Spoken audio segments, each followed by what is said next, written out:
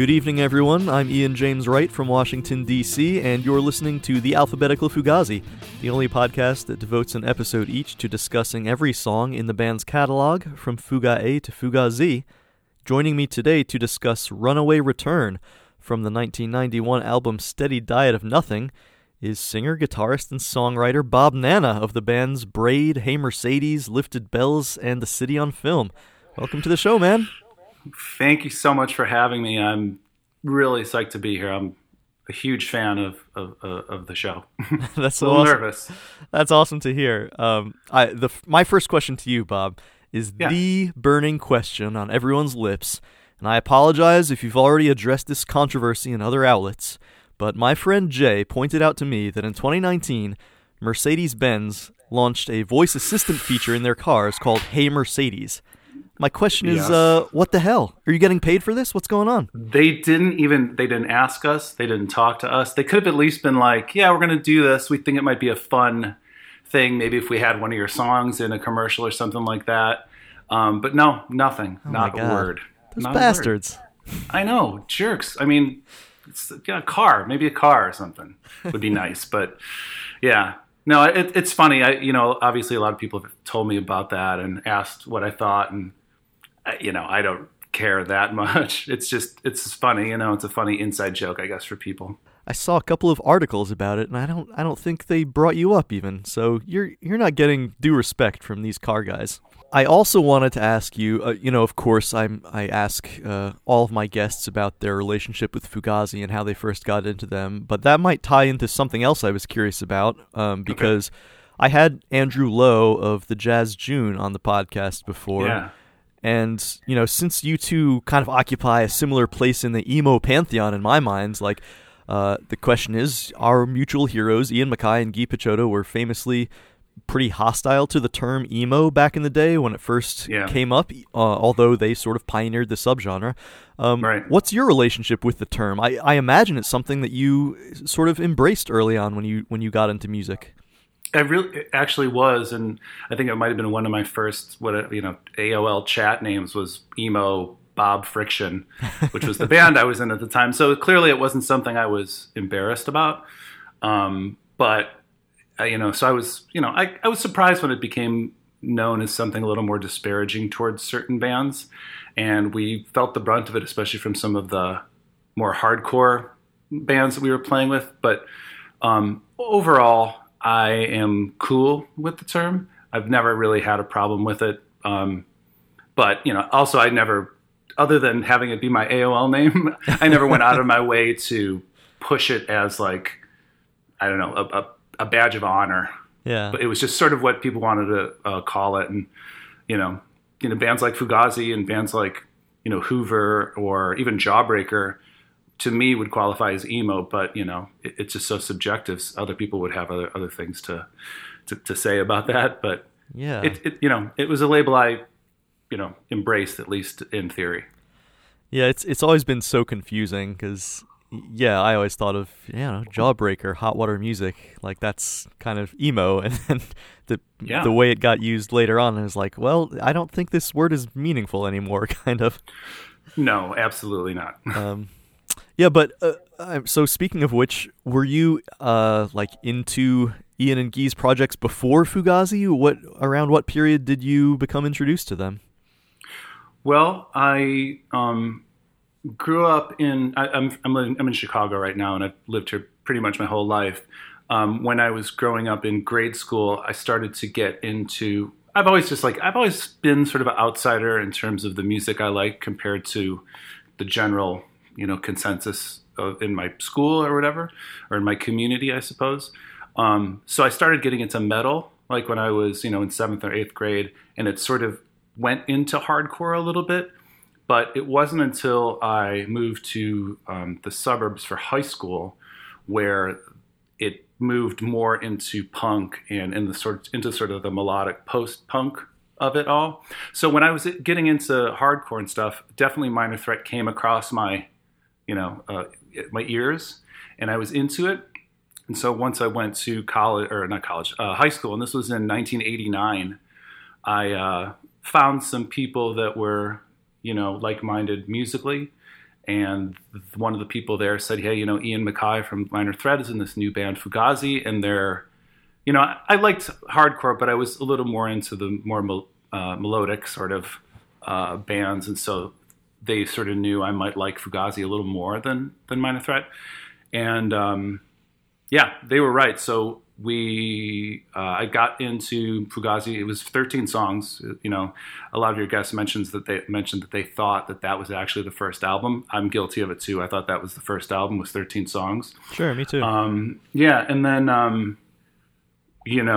once I got to the suburbs, there was a real thriving scene, and you could call it emo, but it was definitely the sort of seeds of emo. I hadn't really heard Rites of Spring. I hadn't really heard Embrace at that point in time.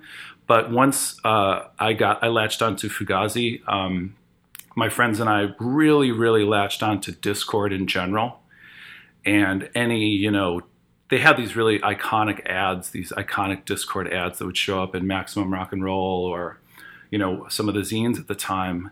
And we would just buy whatever they put out, like literally anything they put out, whether it was like, Shudder to Think, Jawbox, all of that stuff. We would just soak it all in and be like, well, if they're cool enough to be on Discord, we should listen to them or give them a shot. So we would buy the stuff. But then luckily, because, we were tuned into just what was happening, in 1990, Fugazi came to Chicago, and I got to see them play in Chicago on my 15th birthday.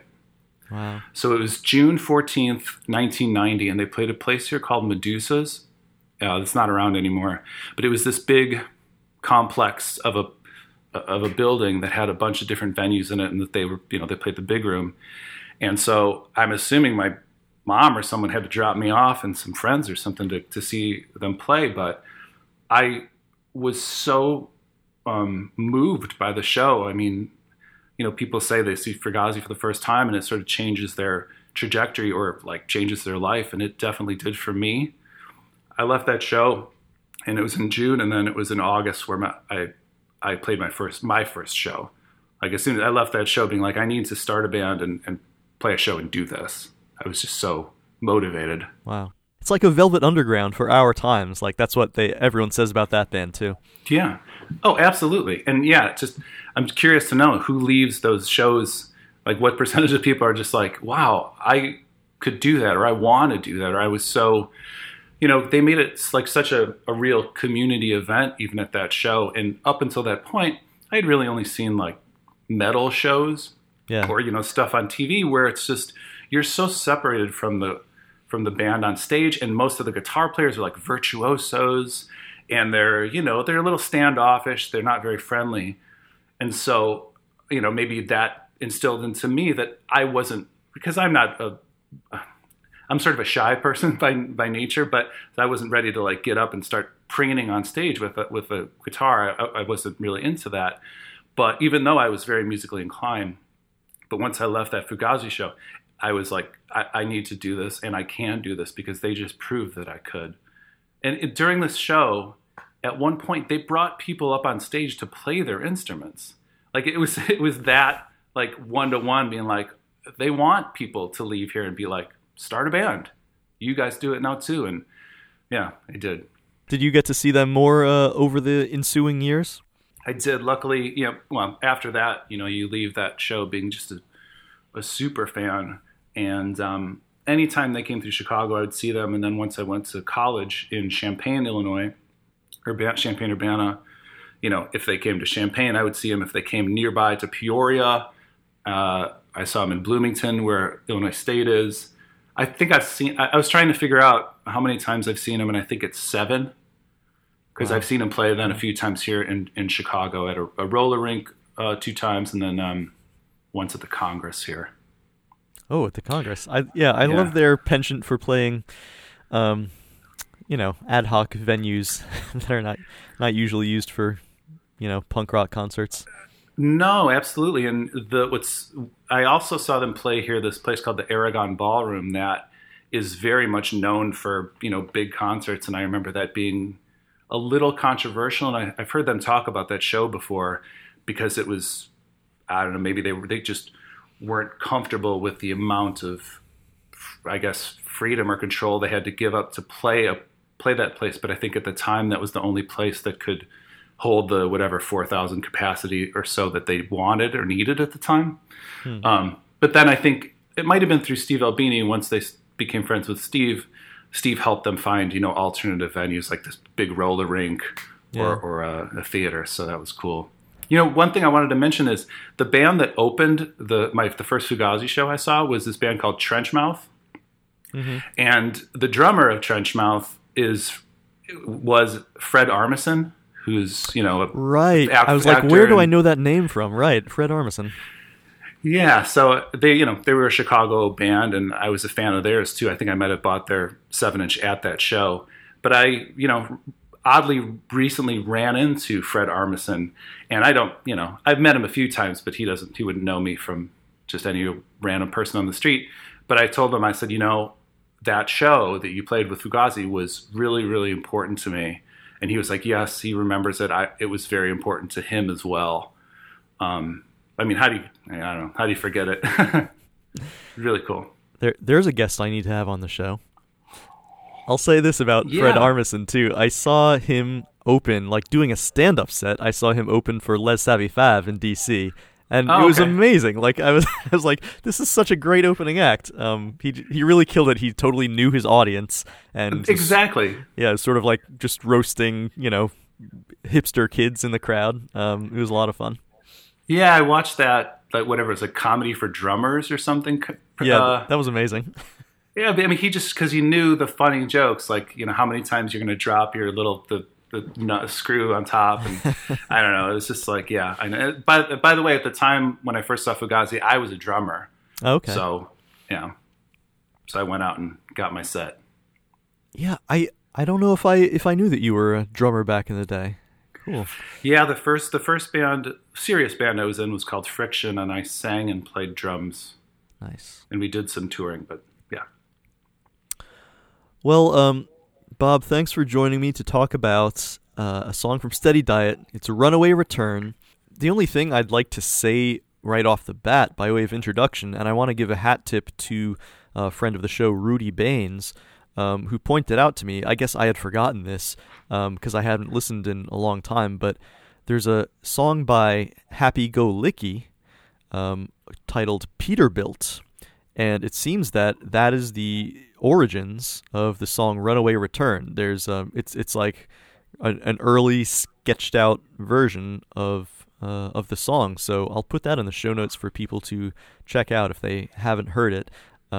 There's some lyrics that seem to be the same and then some that seem to be different in interesting ways, so could be an interesting point of comparison there. That's really cool. I tried not to do too much, I didn't go on to the your Facebook page I just wanted to come at it without any, doing too much online research about this stuff. So I didn't know about that, but that is cool. Yeah, fair enough. And I invite you to have at it, man. What's the first thing you want to say about Runaway Return? Well, the reason why I chose this song is because when I saw them play, when I was, 15, I knew everything. I was a super fan. I knew all of 13 songs. I knew all of Repeater at that point in time because this was on the Repeater tour. So, every song they played was just a hit to me, and the crowd went nuts, and I went nuts, and I was just having the time of my life.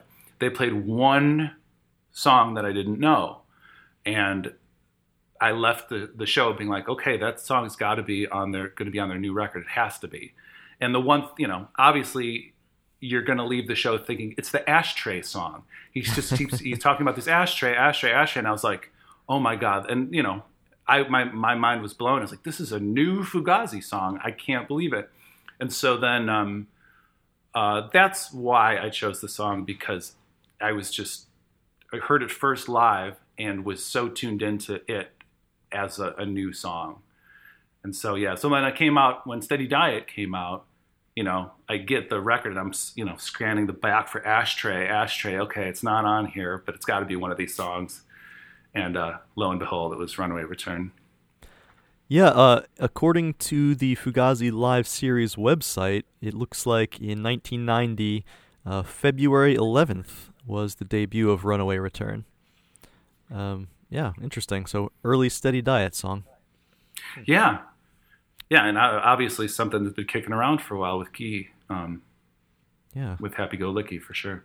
Did it mainly grab you because it was something you didn't know yet, I guess?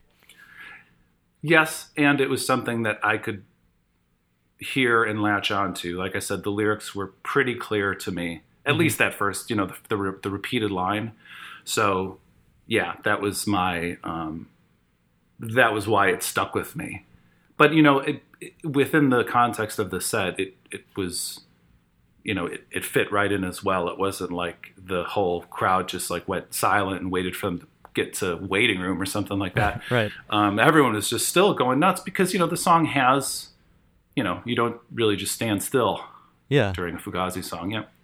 And it is a really interesting repeated line, out of the ashtray, into the ashtray, like ad nauseum. It's like this weird little mantra almost. Yeah. And those sorts of things invite you to think about what they mean. And, absolutely. Yeah, so out of a crappy situation into another crappy situation, I suppose. Yeah, I thought, obviously in prep for this, I've been thinking a lot about that line, walking through the park, into the ashtray, out of the ashtray, into the, like walking, to doing the dishes, into, just trying to like, whatever, just at least having that part going through my head. I initially thought, it is, I thought of it in terms of like out of the frying pan into the fire sort of thing. Definitely. Where, you leave a situation maybe hoping it's better, but it ends up being just as, bad. Mm-hmm. And then I also thought about it the other day and was thinking about, well, what if it's taken literally, if it's somebody like, smoking or something, a cigarette, into the ashtray, out of the ashtray, into the ashtray, out of the ashtray, into the family car. And maybe the point of it is just like the monotonous, mind-numbing repetition of whether it's a work week or just, a life in general where you don't feel like you have, I don't know, some sort of light at the end of the tunnel. You know what I mean? That was another way I was looking at it. Yeah, that's fascinating. I didn't stop to consider like the literal implications of that, but yeah, absolutely. If you're just like chain smoking, leaving a lit cigarette in the ashtray for a little while, picking it up, smoking it some more. I've never been a smoker, so maybe it's not one of the first things that leaps to mind. Well, no, and I've never really been a smoker either. But when I was growing up, my dad was a smoker, and so I thought a lot about. We could talk about the father sort of son thing that's happening in the lyrics as well. But I would assume that my house growing up smelled like a big ashtray. And it's crazy how things used to be back then. Like I know, I've got pictures. Yeah. My grandparents and aunts and uncles smoked, and it's like, what a crazy world! Like I can't believe it used to be that way. I know, indoors, in the basement, no ventilation, kids running around everywhere. It's a picture. My mom, quit smoking pretty soon after I was born, but there's a picture of her holding me as a baby and she's smoking. It's just like, right. Way to go, Mom. Thanks for that. But, I definitely, he repeats it so many times. It must mean something important to him. Yeah. So it's important, I guess, for us to contemplate what that could mean. And I do agree that it's important to, the fact that he uses the word son in here to say, like, welcome home, misplaced son, that immediately brings to mind a few things for me. Okay. And I wouldn't be surprised if you went there yourself. So first of all, the prodigal son. Of course. As told by Jesus H. Christ, very much the Guy Picciotto of his day. Exactly. Do you feel like that's a well-known enough thing that we have to explain it? No, I don't think so. It's funny, Jesus H. Christ, he was probably pretty emo. Probably.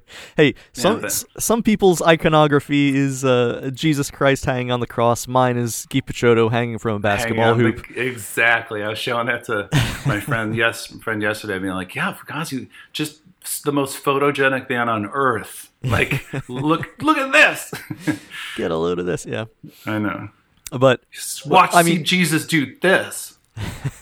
Anyway, whatever. Yeah, but maybe it is worth outlining a little, because I think the song "Runaway Return" is not the opposite of that, but it's sort of like a middle way reaction to it, to me. So like the story basically is, of this parable, is that the wealthy father has two sons.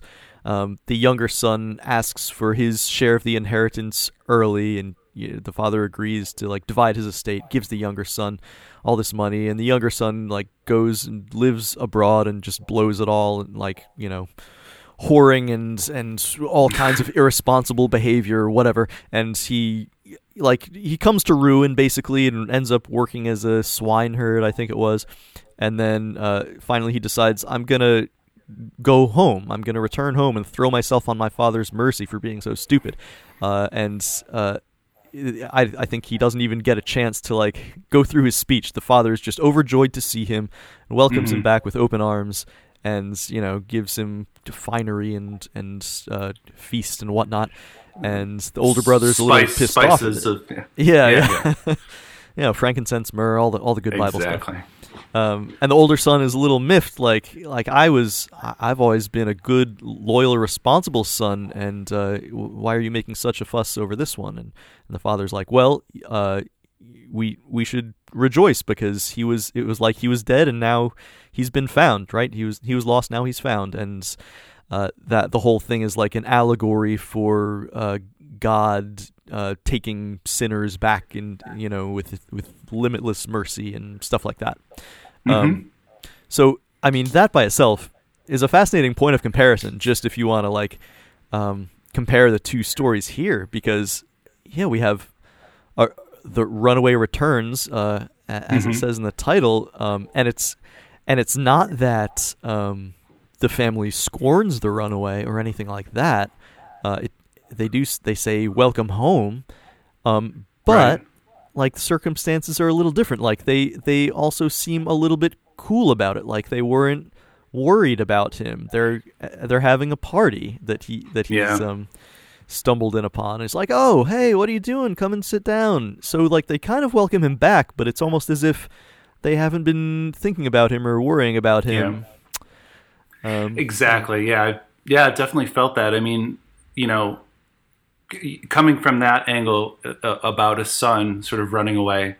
And in fact, this is funny. I've listened to them play this at the show I was at. So I got the live series of 6/14/90 at Medusa's. Mm-hmm. And right before they play this song, I kid you not, Guy says, 14 years old, Runaway Return. And then they start playing it, by the way, and I just turned 15. So I was like, what in the hell? But no. And so, I assume, right, it's about maybe, we'll just say for kicks, it's him. It's sort of a personal sort of song about his childhood and maybe running away from home because of, it being an ashtray, but not really finding much solace in the world out there, but coming back, and then also being like, hey, guess what we were doing when you were gone? Having a party. Nothing. Right. Like we didn't even care. The other thing though is, and I think maybe it's the parallels drawn there on purpose. If we think about it as not the child who's running away, but a father who's or sort of a head of a household, smoking and doing this repetitive thing, because it's sort of like out of the ashtray, into the family car, into the family's arms, putting on your working shoes and your working suit and giving it. And they keep saying weekender, or Guy keeps saying weekender, which makes me think like that maybe this is just a person who's just has 9 to 5 and then is like disappears for the weekend. Yeah. Comes back and it's like, here, have a seat, and then it's back to the ashtray, So I don't know. Yeah, it is like as a portrait of a 14-year-old runaway, that would seem odd, right? That it's talking about putting on a suit and shoes and going to a day job. Like that's not what I picture a teenage runaway's life looking like. Like maybe he gets some kind of crappy little job, but not a job where you wear a suit. Yeah. No, it's funny, and it's hard not to, when you're doing deep dive into a song, kind of put yourself in a situation. And I thought, have I ever sort of like quote unquote run away from home? I'm not, and you could answer this too. Like, I've actually never like run away with, like a sack on a stick or something like that. But I've definitely like stormed out of the house as some sort of, teenager, probably 13, 14, got in some argument. And I'm leaving, slam the door, and then you just go, sit around go into the backyard and find a place and sit and hide and be like, they must be really worried about me. and then you come back and they're just like, oh, so you're back. And you're like, darn it, you got me. Well, one of the various intertextualities I wanted to bring in is a song by your band Braid called Divers. Yeah. There seem to be some lines in there that ring out a little bit, right? It again explicitly is talking to a son, and please come home is a line. Yes, I still love you, but I guess it's unconditional. This seems to have a lot in common with The Prodigal Son and Runaway Return to me. Are you saying that Braid was trying to rip off or at least imitate Fugazi? If so, you're absolutely right. You're right on the money there. That's a really great thought. I didn't even think about that. Divers is a song. Most of the lyrics were written actually by Chris Broach, who I see. Spoiler alert, I think you might be talking to soon. But the actual song title Divers was sort of a play on the word divorce. Oh, okay. So yeah, it's definitely about sort of his experience, growing up in that sort of household. But yeah, interesting. Well, I guess I'll have to pick his brain a little about that then. Yeah, definitely, you should. But yeah, so I thought that was interesting. And another thing, just simply that word "son" ricocheting around in my head made me think of a song by Rites of Spring called "Hidden Wheel." Where the Angry Son. Yeah, and it's reading the lyrics over again with "Runaway Return" in your mind, it sort of seems a little similar. Is this the first time I've seen the color of this room? He's asking. Is this the first time I've seen the size of these walls? It's like somebody speaking about returning to a place that he hasn't been in a long time. And right. At the end of the song, it says, "I'm the angry son." Yeah. So yeah, there's a lot of interesting stuff to unpack there, I think. I'm not sure if there are any interviews where Guy speaks about his father or his family or something like that. I mean, I don't know how interesting. I guess I would be interested because, in prep for doing this, I listened to the All of Steady Diet too, just to hear Runaway's Return in its place on the album, and the song.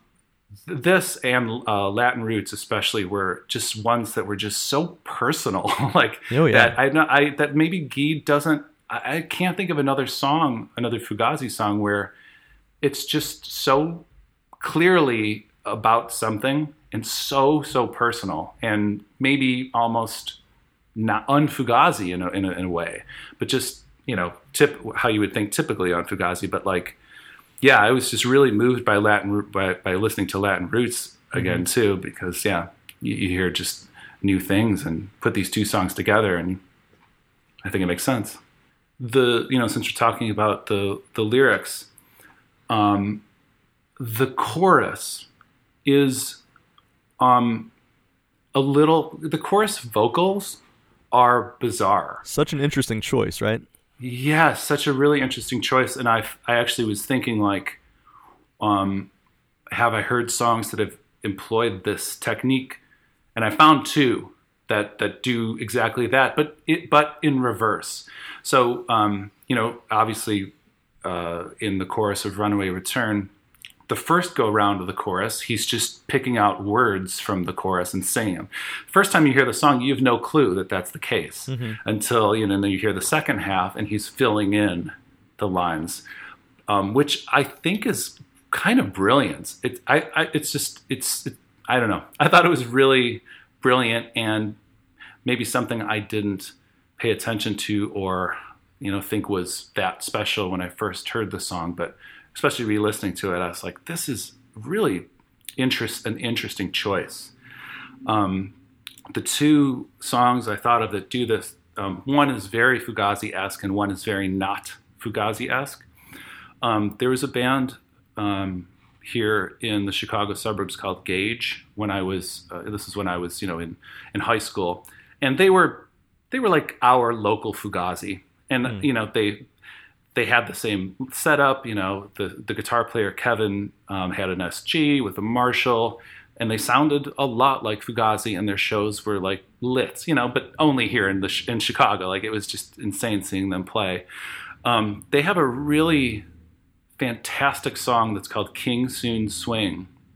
And there's a bridge part where the singer, his name's Scott, sings just words, and he sings one line, breathe, soon, turn, on, gone, and then it goes, and it repeats. But he removes the first word, so the second time it's not one line, it's just line, turn, on, and then the second time he removes line, and the first thing he says is breathe. And it's just a really cool, it's a cool thing when you're listening to it and you catch it and you're like, I get it. And maybe a lot of people don't get that. There's probably a lot of songs like that there's like a wink that not a lot of people are going to get, but if you do, you're like, yeah, that is a cool choice.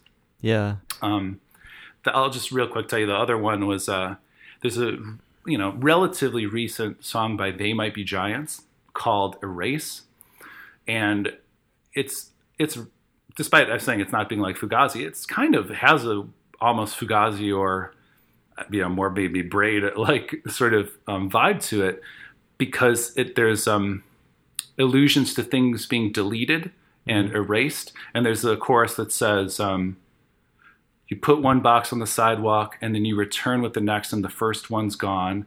Everyone gets on a bus out of town and the lights start going off one by one. And so that's the chorus part. But then like the last time he gets to the chorus part, he omits words. So he says, put, box, sidewalk, gone. In place of where he should be singing the full line, he says like, everyone, bus, light. So he's like literally erasing parts of the chorus the last time he gets to it, which is just, it's a very cool They Might Be Giants thing to do, but it's also an example of, playing around with, here's the line, let's, take out certain words of it. Yeah, I couldn't think of any examples myself. I feel like now that you mention it, I have heard that They Might Be Giants song, but I have to re-listen to it now. There's,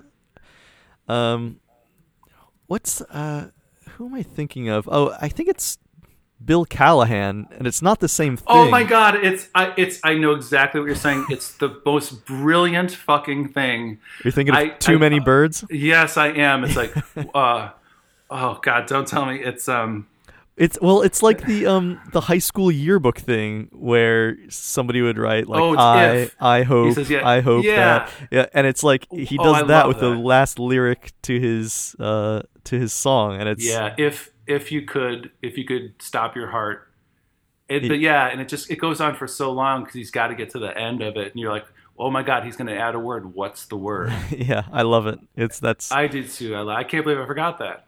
Yeah, it's certainly a different thing, but I don't know. Yeah, it feels in the same family to me. Yeah, absolutely. It's so cool. And something else that really actually just occurred to me as you were saying that was something that I was going to say about the music in this is like the main riff. Yeah. It's like call and response guitars, and it's almost as if they're doing the same thing, because in the beginning of the song it's like da da da da da da, and then it's only later where there's a response guitar part, yeah,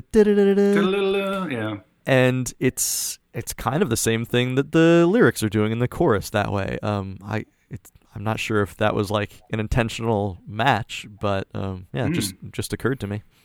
Yeah, I didn't think about that too, but I hear it for sure. I wanted to mention, once they get to, that sort of goes through the verses. When they're getting to the chorus and they start doing this thing where they're playing notey things, but that sometimes are dissonant with each other. And when Braid was a band, whenever we would have a part like that, we would say it's like you're being attacked by bees. So it's like back and forth, and it's sort of like as if maybe they're playing the same line, but one of them is playing it a few beats behind. Yeah. It's an unsettling feeling for sure, but it's definitely something I noticed in here. The swarm of bees.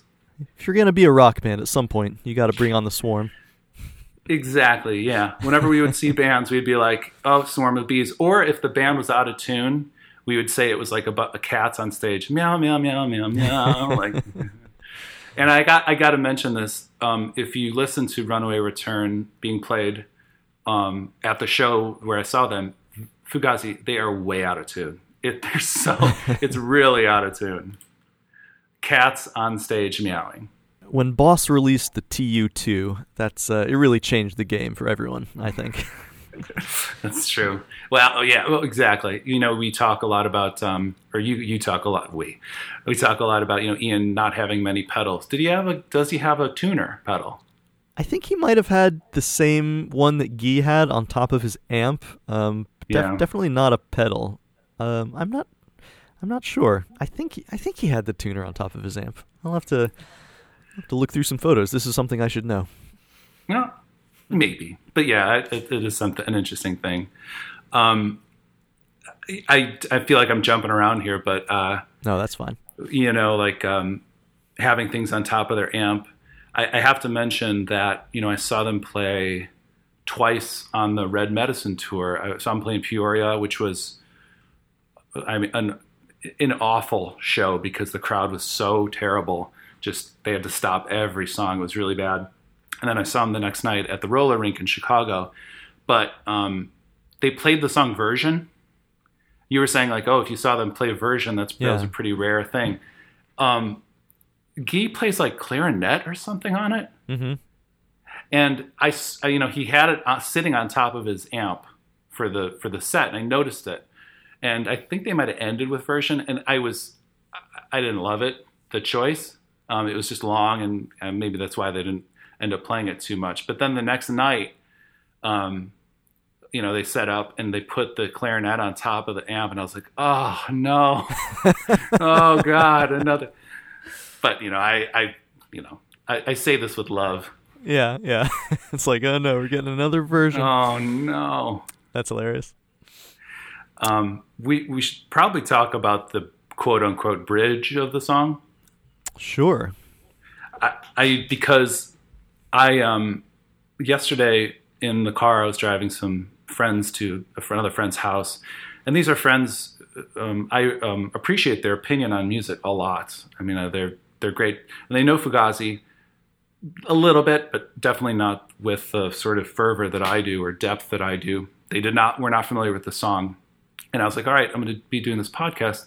I want your opinion on this song that I'm going to play for you. Yeah, fresh take. Cool. Fresh take. And, the first thing that one of my friends said was, the cymbals, I don't like the way the cymbals sound on that. And I said, okay, got it. The sort of production on the record is something that people talk about, being turned off by. Yeah, there's controversy. And then one other thing they said was, it sounds good, but it sounds very repetitive, and it sounds like a band just like kind of figuring it out, and like maybe one of their earlier songs before they hit their stride. And I was like, okay, I understand that. It is kind of repetitive. And then the last thing was just like, that middle part is too long, the quiet part, because it's just, it's like one note. It's not all one note, but they're just sort of hitting one note, and nothing really interesting is happening during that part. Yeah. It goes on too long, to the point where I watched a bunch of live videos of them doing this, and Guy started singing over that part, that like quiet part where it's just quiet, and then he hilariously says "Welcome back," which I think is pretty funny actually. But yeah, so it's just that really quiet part that I know, it's blasphemy to say, but it almost seems like it's like a throwaway part. Yeah, well, to me. it's funny because I was going to say it seems like the kind of thing that was really created with a live show in mind and not so much to be on a record as something somebody could just like listen to in their car and be like, oh, that's great. But as something, the kind of dynamic thing they really valued in putting on a live show. And I think there are certainly several other moments in their catalog that are like that. It's like, oh, they like that. It's just a document of something they made to do live and to be effective live. It bears out though because I didn't remember. All I remembered about the song was the ashtray, but I remember liking the song and being excited for when it came out. So I mean, it definitely proved out, as in like. That part was probably blew my mind as a 15-year-old to just hear this loud band get really quiet and then just erupt. Did you watch many of the live versions of this? I watched a handful, and yeah, I was feeling like the way it comes back in the end is much more effective live. It doesn't. It's a little bit flat on the record, but like live, all of a sudden you're like, oh, okay, I see what's going on. They're just like really jamming out at the end, and it's pretty great actually. Yeah, and did you notice? I watched a few of them, and this happened in every single one. Throughout the entire song, up until Welcome Back, Ian is standing completely still. He's not moving at all. Until Welcome Back, and then he goes off. But the whole song, he just stands still. I don't think I noticed that. That's fascinating. Check it out. I was just like, wow, that's weird that he's just standing there, as in like, just get to the end, or something. I don't know. I mean, and then I watched doing another the video. John Entwistle routine. Well, yeah, except for at the end, instead of hiding in the corner, clutching his guitar, he's taking part in sort of the jubilant cacophony there at the end. But I thought that was really interesting and, sort of a fun thing if, you're a band like Fugazi that plays obviously so many shows and, having certain parts or certain things that you just get used to doing, whether it's, intentional or not during parts of songs, that it just becomes that's what you do during the song because it's just what feels right.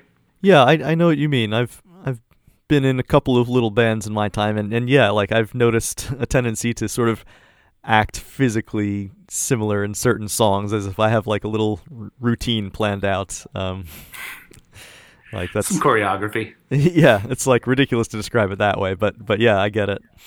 And some, speaking of the live versions, and as compared to the recorded version, something that you probably noticed, and something that listeners pointed out on the Alphabetical Fugazi Facebook page a couple times, is Brendan shouting in the beginning.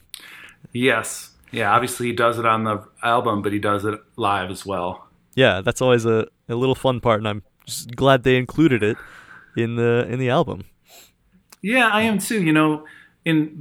Thinking about Steady Diet of Nothing and hearing some of the in stacks where Ian is like singing into his guitar, you could hear it. And I feel like they maybe got a little loosey-goose in the studio. Mm-hmm. And so like if Brendan wanted to, yelp a few times or like do a little hep, hep, hep at the beginning, like go for it. Pick it up. Exactly. Speaking of jumping around, to bring it back to something that I mentioned at the beginning,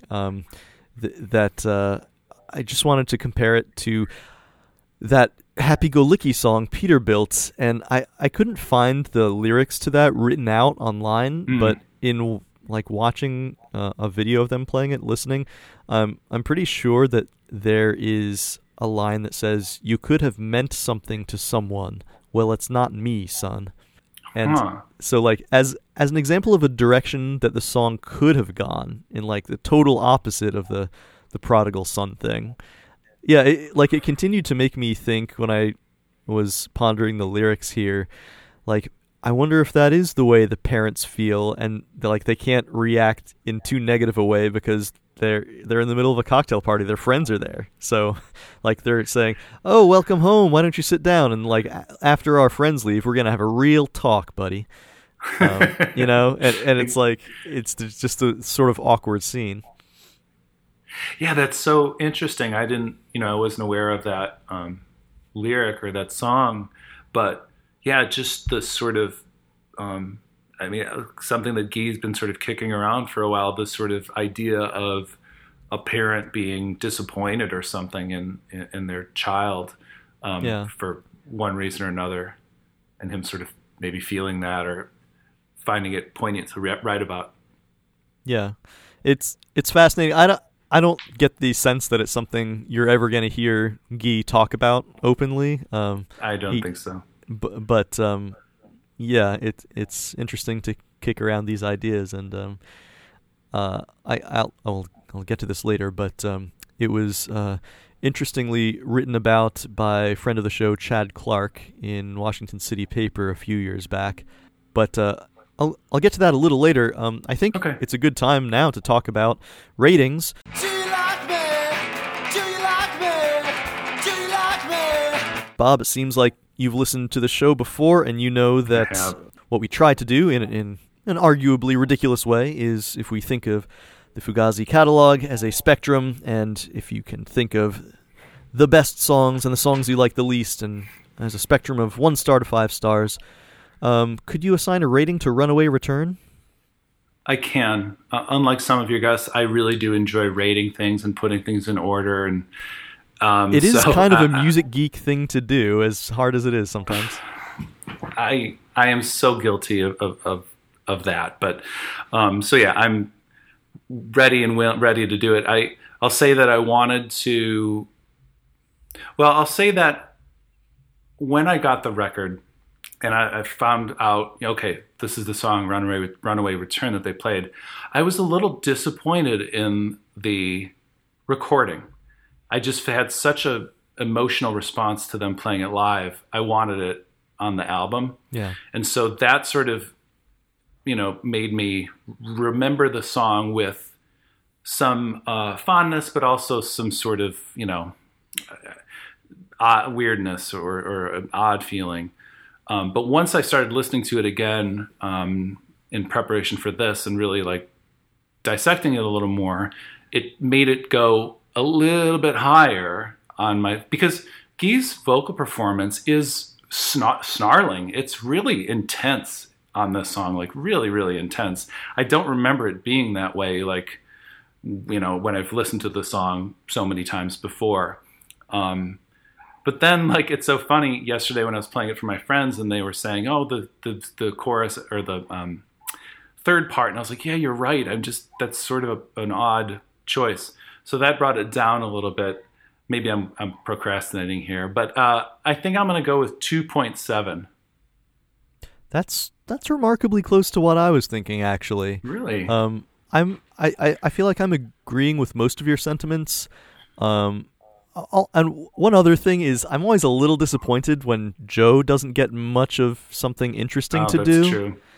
And I think it speaks to something larger in this song, which is that in some ways it doesn't feel fully like a Fugazi song. It feels mostly like a Guy song, which is understandable now that I realize or remember that it kind of started out and took shape a little bit before Fugazi was even around. I wonder if in some ways that affects how I think about it, but it's like, like an older song that was rejiggered and doesn't like holistically feel like it's all members firing on all cylinders. Totally understand that. It certainly is a nice spotlight on Guy, though, and yeah, like we said, interesting choices in the chorus, and there's a lot to unpack in the lyrics. I think I was actually going to say like 2 3/4, 2.75. So like let's put it there and just sort of shake hands on that. That's great. Yeah, it's one of those that I always wonder too. Like maybe if they recorded it on a different album with a little more dynamics and let the return, the welcome back part come through in a little bit more, a way that was more close to how the energy they put into it live. Yeah, maybe it would have risen in my estimation. But there we go with ratings, and I'll give the folks on the Alphabetical Fugazi Facebook page a chance to chime in. So Dallin McDougall says, this is a 5-star song for me. I've said here before that Steady Diet is my favorite album. I don't have the same issues with the recording that others do. However, this song is probably one of 2 instances where I feel like it was lacking. There's the quiet part towards the end where it slowly builds up, and when it kicks back in, it just sounds the same as it did before. In live versions I've heard, it feels like it builds up and then really exploded. The recorded version just kind of lacks that, but despite that, this is still a catchy as hell favorite of mine. So yeah, it sounds like we're on the same page there. Will Rockwell Scott says, I love it whenever you can hear Brendan's voice at the beginning of a Fugazi recording. You know it's going to be a banger, like in Long Distance Runner and here. Gonzalo Leva Bastias says, I always wonder about Guy's songwriting process for the songs on Steady Diet, because it seems to me like all of them are very similar in this time period. I would always get Runaway Return and Exit Only mixed up, as they both build up and then release on the verses, and the vocals share a lot of their pacing. That's true, they do. Yeah. Colin Bain says, it's a personal favorite. I love how Guy eliminates almost all the words the first time the chorus comes up. Very cool part. And Colin also pointed out Chad Clark's article, which I had read before, and I'll put a link to that in the show notes. He writes this little essay in Washington City paper in 2017, and yeah, has just sort of an interesting take on it, and about 2 singer bands and the roles that we assign to each singer in our head, and how, Fugazi can defy that sometimes. So that's an interesting one to read. Check it out, folks. Conan Neutron says, such a ripper, economy of motion in the riffs, great usage of space, one of the more underrated Fugazi songs for my taste.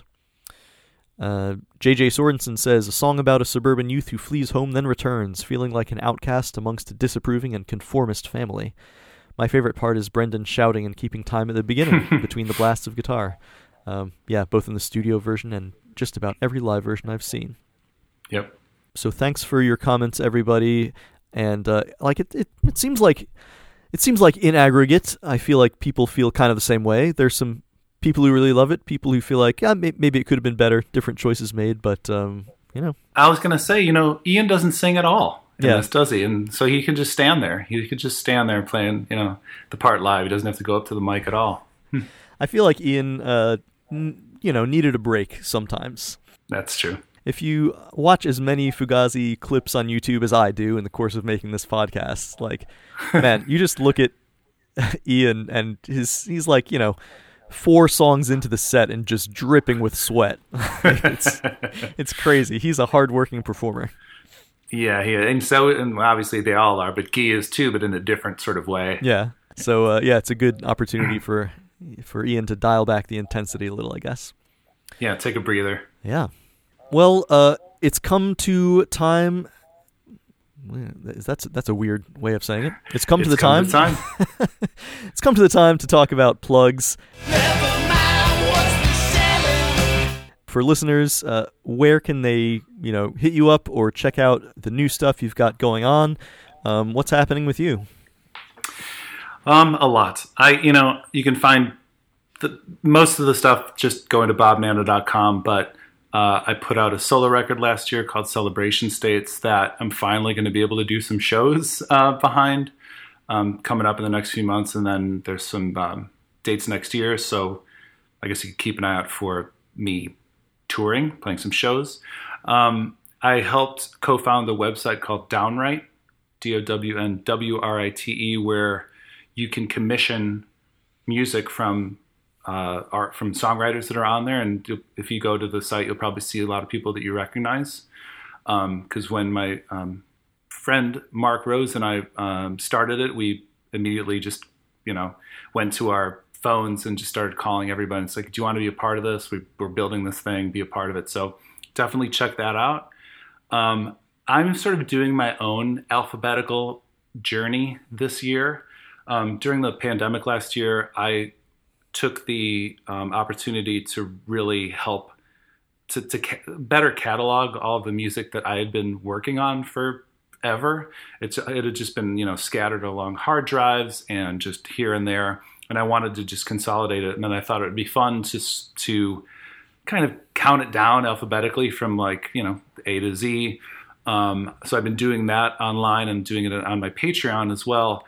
It's just sort of talking a little bit about each song and linking to it, and so that's been a really fun thing to do. There are a lot of unfinished songs on there too that I'm letting people hear as well, and just sort of getting it out there.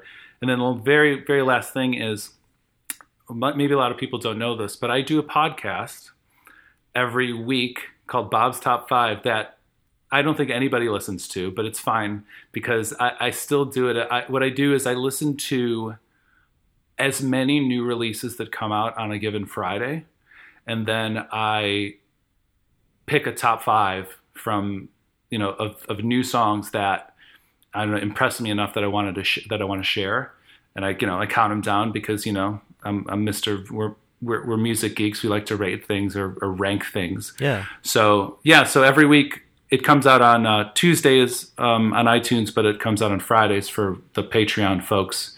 And it's $1 on Patreon, and you can get access to that. But it's really great. It helps me keep up with all the new music, which I really, really want to do. And so the fact that I don't think many people know it exists, and I do a really poor job of promoting it, I still do it because it's just fun to find new stuff. That's it. That is awesome. I was just thinking that I was like, I bet there's a podcast out there that could help me, like in digestible chunks, keep up with what's going on, because I feel like I'm one of those people who's like drifting into middle age, and all of a sudden I'm not keeping up with the new stuff. Like, yeah, even like the cool alternative, as we used to call it, stuff, like, let alone sort of pop music. And like I would prefer to be at least aware of more things. So I'm gonna go ahead and subscribe to that. Thanks. Please do. I started doing it because I wanted to start making mix CDs for my nephew, who was basically a newborn. And I thought, instead of making him a mix CD with like Fugazi on it, or the Beatles, or Dylan, or whatever, Metallica, I would rather be like, oh, these were songs that came out while you were here. Yeah. Like, these are songs from this year that I just thought were special, and I pick 20 every year for his like CD. It's not really a CD anymore, but I'm keeping track of it. He's I think he's going to be 10 or 11 this year. I should know. But so whenever he wants to start listening to these, who knows if he'll like any of the songs, but that's why I started doing it. So that's a really sweet idea. Awesome. Yeah. Well, Bob Nanna, thanks so much for joining me. Really fun talking to you, and I'm glad to count you among friends to this show. Welcome aboard. Thank you, Ian. It was just my pleasure. Such a fan, and psyched to have my small part. Virtual high five, man. Yeah. Listeners, as always, you can reach me. The email address is fugaziatoz@gmail.com, and hit me up about whatever you want. And you can join the Facebook group if you want. Give us some of your comments about songs we've got coming up. And I hope you'll join me for the next episode, when we'll be discussing Shut the Door. Until then, keep your eyes open.